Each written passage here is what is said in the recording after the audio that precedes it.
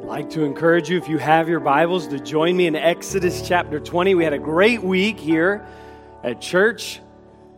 Good week of VBS. I would like to encourage you to remember to keep on praying for the church, because oftentimes we're all in our own lanes and we only see what we see, but God has grown the church on all fronts, and we saw little ones place their faith in Jesus for salvation, and countless hours volunteered and served this week, and that is an awesome thing to see and to be a part of. And I know, as has already been mentioned, we thank God. We know that we cannot legislate morality, but we certainly don't have to condone and enable open sin either. And I thank God for His direction and protection in that. I was thinking this morning, there will be a day when 6,000 plus years worth of believers' voices will join together and sing "Worthy is the Lamb." That's an incredible scale to meditate on and imagine. That time is not here yet. But what is necessary, and I believe is a clarification on my calling, is that we must continue to simply declare the revealed truth that we have in Scripture from God. There's a verse, I think we're perhaps all familiar with it. It's one of Solomon's Proverbs. It says this, it's Proverbs 29:18, where there is no vision, the people perish, but he that keepeth the law, happy is he. Oftentimes I have heard that verse, and they have taught me that vision there is a reference to goals. That a church or an individual should have goals, they should have objectives. And certainly, I think if anyone is going to move forward, they should have vision in the sense of goals and objectives. But the word as it is used in that verse, where there is no vision, the people perish, that word vision communicates oracles, revelation from God. When it says the people perish, it's emphasized in the Hebrew, there is basically no moral restraint. People are deprived of moral restraint. It is Romans chapter 1. It is the declaration of the degradation of society. And the key integer, according to Proverbs 29:18, is the declaration of the truth, because perhaps I could amplify that verse by reading it in this way: where there is no revelation from God, the people are deprived of moral restraints. One commentator said of that verse this, and it helped me: where divine revelation and the faithful preaching of the sacred testimonies are neither reverenced nor attended, the ruin of that land is at no great distance. And that verse ends with this: but he that keepeth the law, happy is he. Go it how it may with others, he shall be saved. That's a powerful thought to me. You take the declared, revealed truth of God from any congregation, remove it from any culture, society, or nation, and what you will find is, in short order, people will be deprived of moral restraint, because they are deprived of divine authority and the revealed truth of the Word of God. Even Jesus in Luke 11:28 said, "Yea, rather blessed are they that hear the Word of God and keep it." So our calling is clear, even in this day and in the midst of this progressive society, anti-Christ world in which we live, to continue to declare the truth as it is revealed in God's Word unapologetically. It's not about entertainment. It's not even about staying relevant. It's about continuing to declare what God has already said. The problem is we don't have an appetite for it, and we don't have an appetite for it because of our sin. We desire what God does not want for us. A writer said this, I think this was helpful. He said, we look at temptation that cannot make our lives better, and we think that would make my life better. He said, here's what happens to us. The 10 Commandments point towards Sodom and Gomorrah and warn us you don't want to go there, yet we look over at that barren wasteland and think, that must be our Garden of Eden, and off we go. How painfully true that is of us. We live in a world that does not desire to have the revealed truth of God. There is utter confusion where there is no authority of Scripture. And so we have been revisiting the Ten Commandments because we are aware where there is no revelation from God, the people are deprived of moral restraints. But he that keepeth the law, happy is he. And so I direct your attention to one verse, Exodus 20 and verse 14, where Moses, as he is communicating the law directly from God, writes this: "Thou shalt not commit adultery." Now, if you were nervous or thinking, how do you get 40 minutes out of "thou shalt not kill," "thou shalt not commit adultery" is not much easier. Let's stop for a minute and really dig into the Word of God and find out what God's expectations are for us in this regard. And the first question that we must answer is, what is adultery? What does it mean to commit adultery? Well, the simplest answer is that adultery is marital infidelity. There's no real confusion on that. Do you realize that infidelity remains the number one reason that married relationships, and even a step further, unmarried relationships, end all across the world? From the beginning of Genesis all the way to the end of Revelation, all through the tapestry of Scripture, God emphasizes and is honored by faithfulness, fidelity. That's fact. Adultery, then strictly defined, would be immoral relations between a married man and a woman who is not his wife, or between a married woman and a man who is not her husband. And adultery is specifically sin because it directly violates the marriage covenant. So it is clear on the surface that the purpose of this commandment is to protect marriage. Adultery ultimately breaks the marriage covenant, which is a promise that is made before God. When Jesus was on earth, he took a look at society around him, and he said this in Mark 8:38, "This adulterous and sinful generation." If Jesus looked at society in his day and spoke of it by saying, "This is an adulterous and a sinful generation," imagine how he would assess our day and age. This sin is clearly serious to God. I have, as we have studied out the Ten Commandments, continued to try to communicate the severity of the punishment for breaking of these commandments in the Old Testament nation of Israel, so that we might become clear with how God actually viewed this sin. Here's what we read in Leviticus 20 and the second part of verse 10. "The adulterer and the adulteress shall surely be put to death." There's no mistaking what God says. Now, I want to be very careful and I want to be very clear. Make no mistake, we are not bound by this law nor the punishment that God prescribed in Exodus and in Leviticus, because here and now, thank God, we are under grace. But the rule and the reality of God's expectation is intact. In the New Testament, in the Greek, there is a counterpart for the word that is used here in the law, "Thou shalt not commit adultery." And in fact, when the Apostle Paul is writing to the believers in Corinth, he says this in 1 Corinthians 6 and verse 9, "Know ye not?" Basically, this is foundational truth. "Do you not understand that the unrighteous shall not inherit the kingdom of God?" Then he says this, "Be not deceived. Neither fornicators, nor idolaters, nor adulterers, nor effeminate, nor abusers of themselves with mankind make it into the kingdom of God."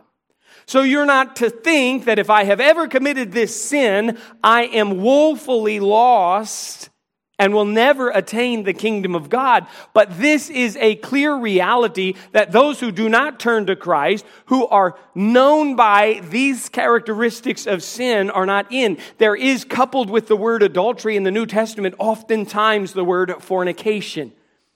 That is the Greek word porneia. It's where we would derive the word pornography in our day.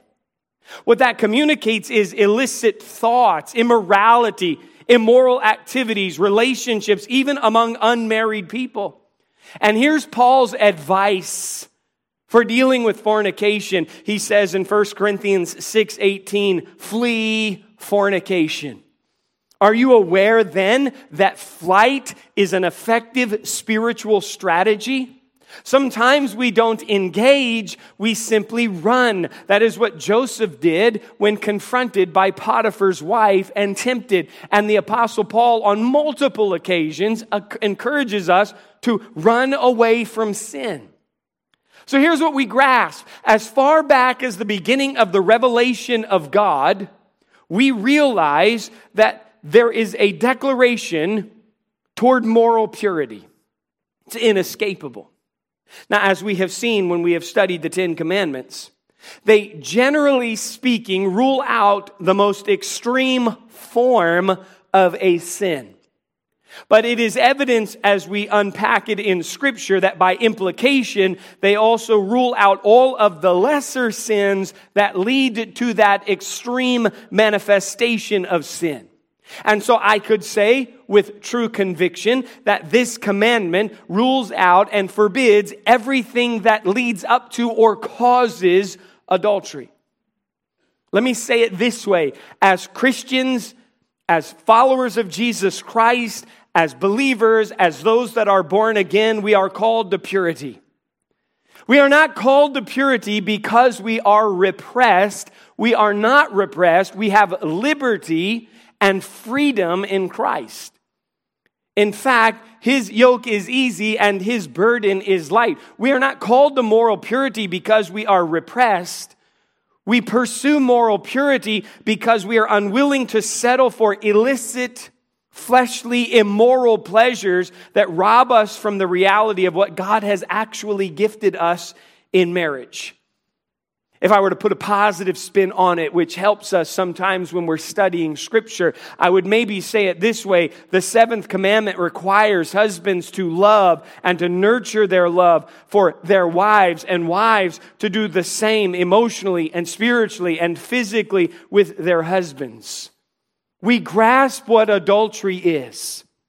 The severity of God's commandments are always attached to a reality concerning God. There's a divine baseline that allows God to institute the mandate.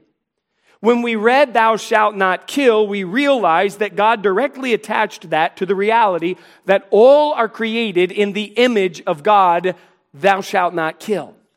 So why would God be so severe when talking about adultery? Why would that be one of the big 10? Well, the reality is there's oneness in marriage that we have to scripturally understand. Understanding the oneness that God intends in marriage will help us to grasp the severity of the sin of adultery. Back in the Garden of Eden, we read of the first marriage. And what we know is that this is clearly God's intention. Not just for Adam and Eve, but for all time, because He'll reference leaving father and mother, and there was no father and mother other than Adam and Eve. This is a historical principle. This is God's expectation. Here's what He says in Genesis 2:18. "And the Lord God said, It is not good that the man should be alone. I will make him an helpmeet for him." And there are some intervening verses, and God creates Eve from Adam's rib. And we read this in verse 23. "And Adam is now assessing this. And Adam said, This is now bone of my bones and flesh of my flesh. She shall be called woman because she was taken out of man. Therefore shall a man leave his father and his mother and shall cleave unto his wife, and they shall be one flesh. And they were both naked, the man and his wife, and were not ashamed." Now this is foundational. This is so elementary. But it was God that brought Adam and Eve together. Adam did not have an app that he downloaded onto his stone tablet to find her. There were only two. And the fact is, Eve had incredible lung capacity at that point. She could have run from Adam as far as she wanted to run. She was probably faster than anyone in this room. She could have gotten away. They were brought together by God. You cannot escape that as a reality. God not only brought them together after He created man and woman, He brings them together, which indicates to us that He is ordaining the institution of marriage. He is creating it. He is calling it sacred. It is sanctified. It is set apart. This is something that God did. Husbands, he says, leave father and mother and cleave unto your wife, which means you are now changing, and this authority structure that was once under the parents is now you there with your wife. Doesn't mean to dishonor, but it certainly is a changing of the guard. Husbands, leave father and mother. And there is some of the foundational marriage advice you could give to any man. Get away, get out from under. Mom and dad are no longer telling you what to do all the time with your marriage. Some women are like, thank God he said that publicly. I think it is also a declaration for mommies and daddies to let them go. Sometimes you stick your nose where your nose doesn't belong, not according to me or the personalities of your children, but according to God. Let them go. It's a 2-lane street, and when one side's blocked, it's damning to marital relationships. So I say, in the earshot of my children, go away, get out, go on, and lead as God says. Neither of my kids are in here. My wife's even out of the state. It's probably why I'm saying things like I'm saying today. From the very beginning of creation, it's clear that to commit adultery was to violate the sanctity of marriage. One said this: the Christian idea of marriage is based on Christ's words that a man and wife are to be regarded as a single organism. The male and the female were made to be combined together in pairs, not simply on a sexual level, but totally combined. Get this emphasis. The monstrosity of fornication is that those who indulge in it are trying to isolate one kind of union from all the other kinds of union which were intended to go along with it and make up the total union. There is clear oneness in marriage. Jesus addresses this. The Pharisees, who were always very careful and explicit about adhering to the letter of the law, are asking Jesus about divorce, about marriage, and Jesus responds, and I want you to listen to the response of Jesus in Matthew 19. And he answered and said unto them, have ye not read that he which made them at the beginning, this is a reference back to Genesis, made them male and female? And said, for this cause shall a man leave father and mother, and shall cleave to his wife, and they twain shall be one flesh. Wherefore, Jesus speaking, they are no more twain, but one flesh. What therefore God hath joined together, let not man put asunder. I've done enough weddings where I have that part memorized, because you say that in the marital ceremony. What God hath joined together, let not man put asunder. I think this is such vital scripture because in the New Testament, by the mouth of Jesus, we have the addressing of male and female being married together, becoming one flesh. This isn't just Old Testament, antiquated, ancient truth. This is Jesus speaking and addressing the Pharisees in this way. And he is talking about the idea of cleaving. Cleave is an important word to understand. It's the strongest possible bond. It communicates that you are unbreakably connected together, glued, welded, pursuing hard after each other to be united in mind and will and body and spirit and emotion. Again, let me practically speak to married people and give you this sound advice based on Scripture. Take your hand off the door of the fire escape. You're in it. Stay in it. And forgiveness and grace are necessitated, but there is a true, genuine welding. So strong is the union. Jesus says they shall be one flesh. So I can say with veracity that the breaking of the marriage bond destroys something that is divinely made. In the book of Genesis, there is emphasis on man's action. He shall leave father and mother and cleave unto his wife. When Jesus speaks, there is emphasis on God's action. What God hath put together, what God has joined together, let not man put asunder. You and I, as much as we have no right to take life from someone, for it was God that gave them life. Neither do we have the right to dissolve something that God put together, that is divinely made. According to Jesus, it's God who brings people together in holy wedlock. Emphasis on lock. You say, dude, I want to unlock. I wish I had Eve's lung capacity. I want to run. There is hope. There is help. Stay in. God's math is 1 + 1 = 1. Thou shalt not commit adultery. We grasp the severity and the reality of what that is.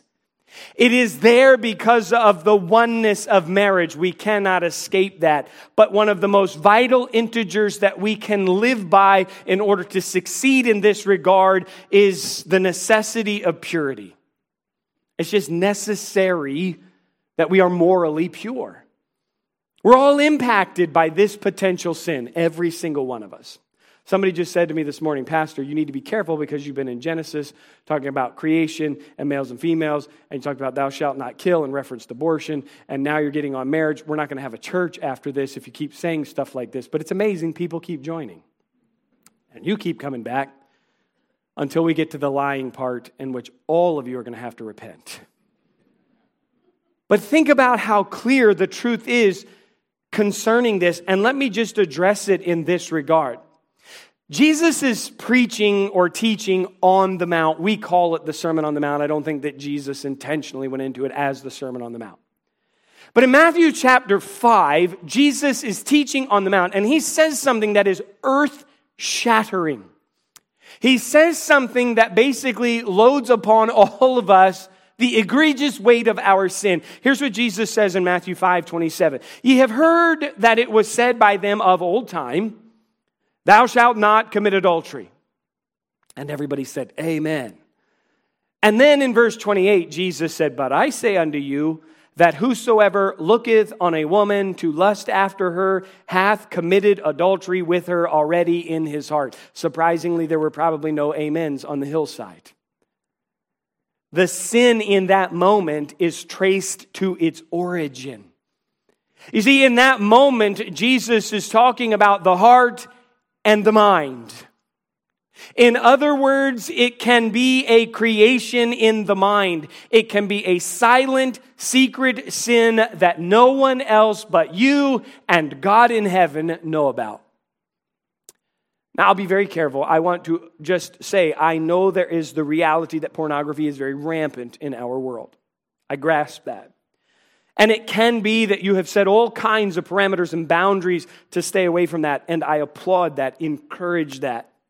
But we must admit that there is the reality of the theater of the mind. And without any imagery to aid, we can still be guilty of the secret sin in our minds. And I speak to this as a reality because this is a declaration of the sinfulness of our humanity, of our being. The law is a school teacher that reveals to us just how sinful we are. It's a mirror that we look in and we see how spotted, speckled, and dirty we are. And if this was truly punished by death, it even shines the light on the reality that the wages of sin is death. I cannot possibly be righteous in and of myself. Thank God for the righteousness of Jesus Christ.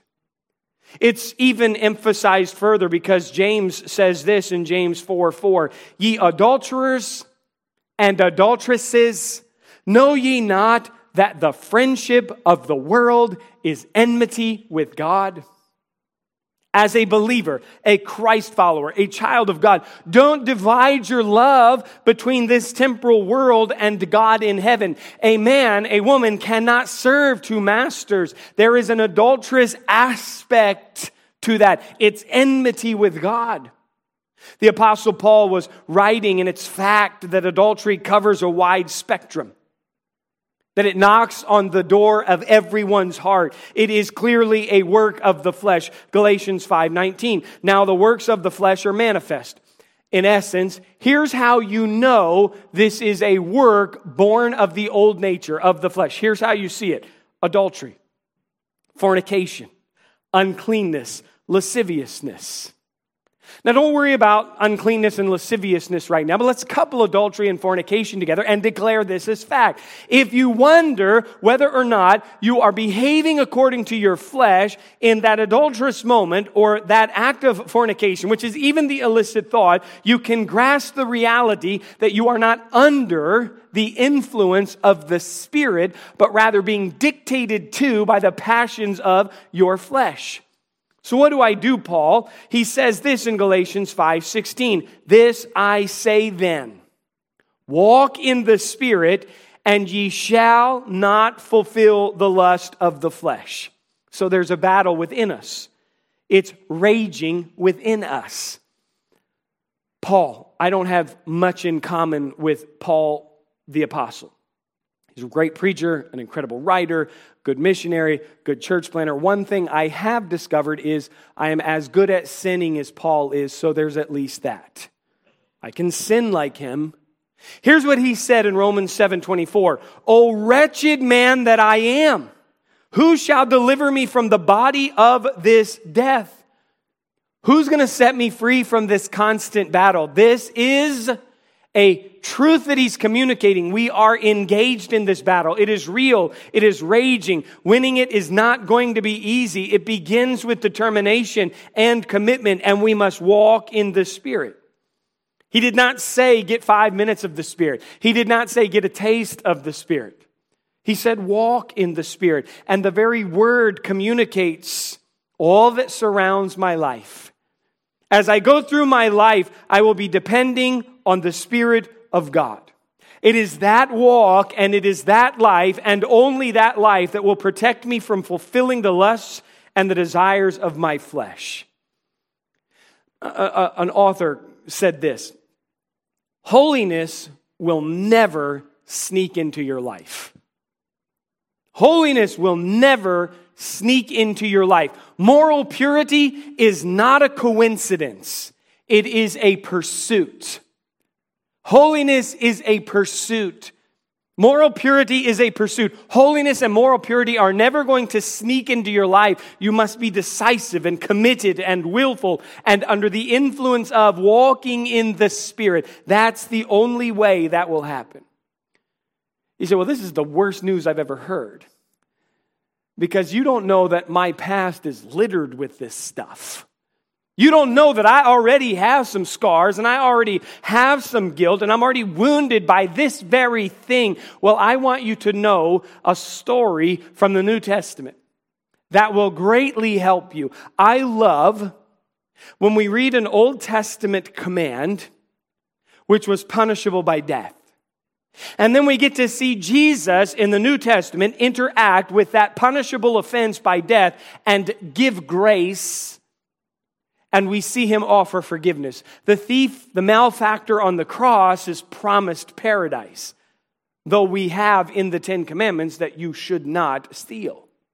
We have written in the Ten Commandments, thou shalt not commit adultery. And the Pharisees, as nefarious and twisted and savage in their attacks on Jesus were, come to Jesus, and we read this in John 8:4. They say unto him, Master, this woman, indicating that they have her there now, was taken in adultery. Note the next phrase, in the very act. Now Moses in the law commanded us that such should be stoned, but what sayest thou? Now I happen to believe that this was a setup by the Pharisees. I think the Pharisees were working to expose Jesus. One of the reasons I can say that is if this woman was caught in the very act and physically drug into the presence of Jesus, where is the man in this story? Why was he not also drugged before Jesus? Probably because he was complicit in this setup.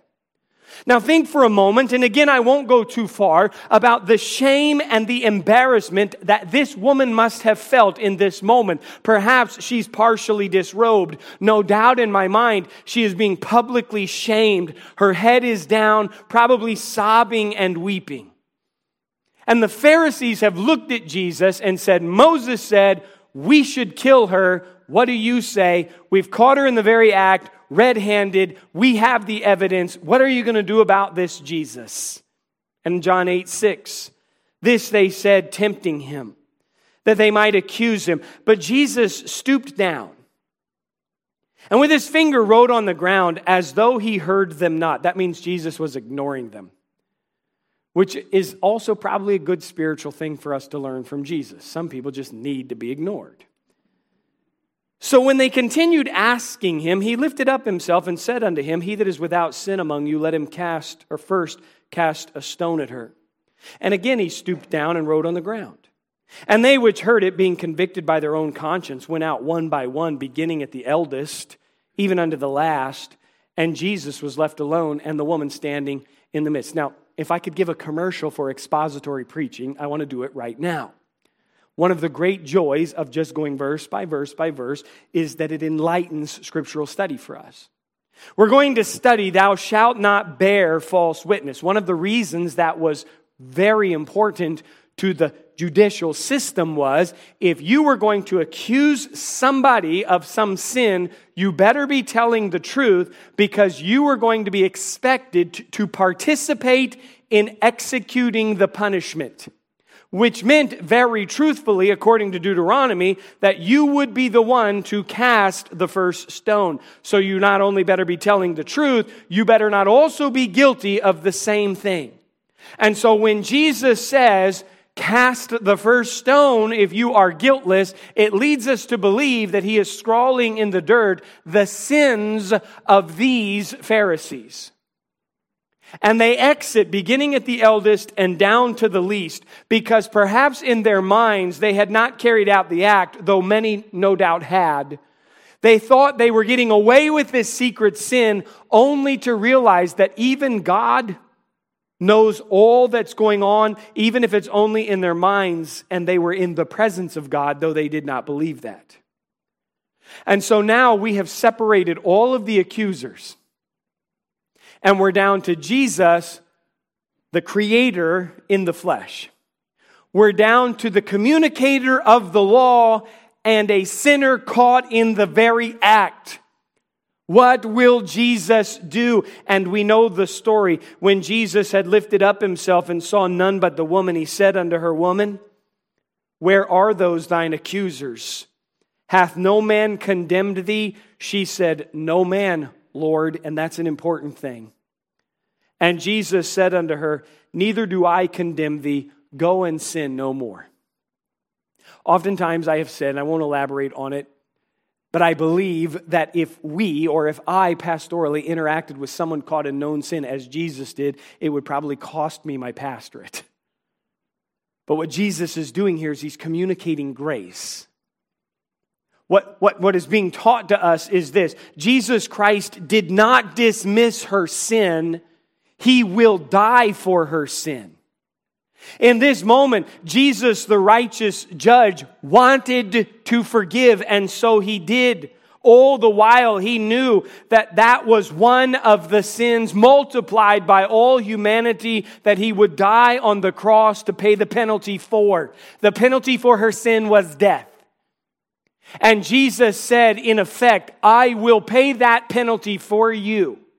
He did not dismiss her sin. He will die for her sin. This is not an easy or cheap forgiveness. This will cost Jesus everything. He did not say to her, it's all right, don't worry, just go on living as you were living. He says, in effect, it's all wrong. Go out, and if I am indeed Lord, then stop living the life of an adulteress. Jesus Christ has always been intensely interested not only in what a person has been, but in what a person can become. At this moment, I have no doubt, like all of us, you have a past, but with Christ you have a future. The beauty of grace is exactly that. Do you realize what your sin mandates that God, the righteous judge, do and carry out? According to it, death. The wages of sin is death, but the gift of God is eternal life through and only through Jesus Christ our Lord. Can you imagine that as Jesus hung between the two malefactors who were absolutely, unquestioningly worthy of execution according to the law, when Jesus offers paradise, he does so at great expense, because when Jesus Christ lets out that final cry and says, "It is finished," he is declaring that according to God's standard of righteousness, the debt for sin has been paid in full. And all of us who are rife with sin, savagely wicked, vile and evil, wretched and worm-like, can come and grovel at the foot of the cross and confess and repent of our sins. And our sin is paid for by Jesus, and his righteousness is applied to us. And when I stand before God, the holy judge, I don't stand there as Chris Edwards, and thank God for that, because I wouldn't last a second. I'd be cast into the lake of fire for all eternity. But I stand there robed in the righteousness of Jesus. And when he sees me, he doesn't see my sin, for he's cast that as far as the east is from the west. He sees the righteousness of his only begotten Son. That's stunning. And the Bible tells me that I can confess my sins, and if I will confess my sins, he is faithful and he is just to forgive me and to cleanse me from all unrighteousness, because I have an advocate with the Father who never takes one day in court off, Jesus. And Satan, who is the accuser, is standing in front of God, and there may be a time where he says, "Have you seen Chris? Have you seen what a louse? Have you seen what a sinner Chris is? Have you seen how vile and how wicked his emotional state and his mental state and his physical state is? Have you seen his sin?" In that moment when the accuser makes his argument, my advocate Jesus simply raises his nail-pierced hand, and when God, the holy judge, sees Jesus speak on my behalf, he looks back at the accuser and says, "That has been forgiven. That has been forgiven." I don't have to go through life feeling useless and beat down and guilt-ridden and defeated. I'm forgiven in Christ. So when the Bible says, "Thou shalt not commit adultery," it shouts it at us, and we feel like we're the worst people on earth.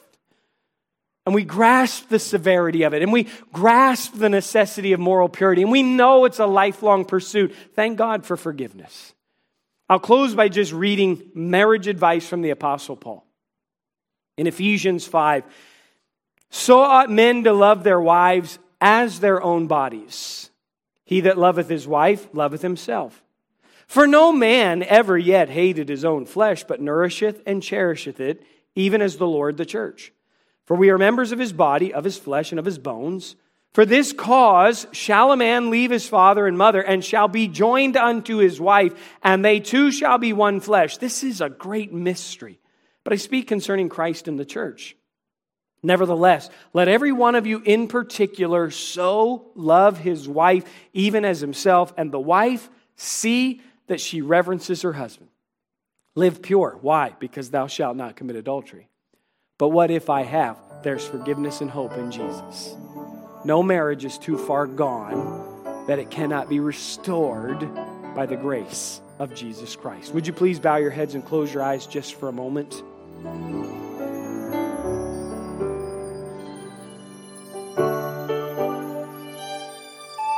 Thanks for listening this week to the Graceway Baptist Church podcast. For more information about our church and our ministries, head on over to our website at gracewayscharlotte.org. We are a church located in South Charlotte. We are growing, and our ministries are doing big things for Christ. If you're looking for a way to get plugged into what we're doing, email us at info@gracewayscharlotte.org. Also, stay in the loop with everything happening by following us on Facebook and Instagram. Our handle is Graceway Charlotte. Thanks again for listening to the Graceway Charlotte podcast. We'll see you next week.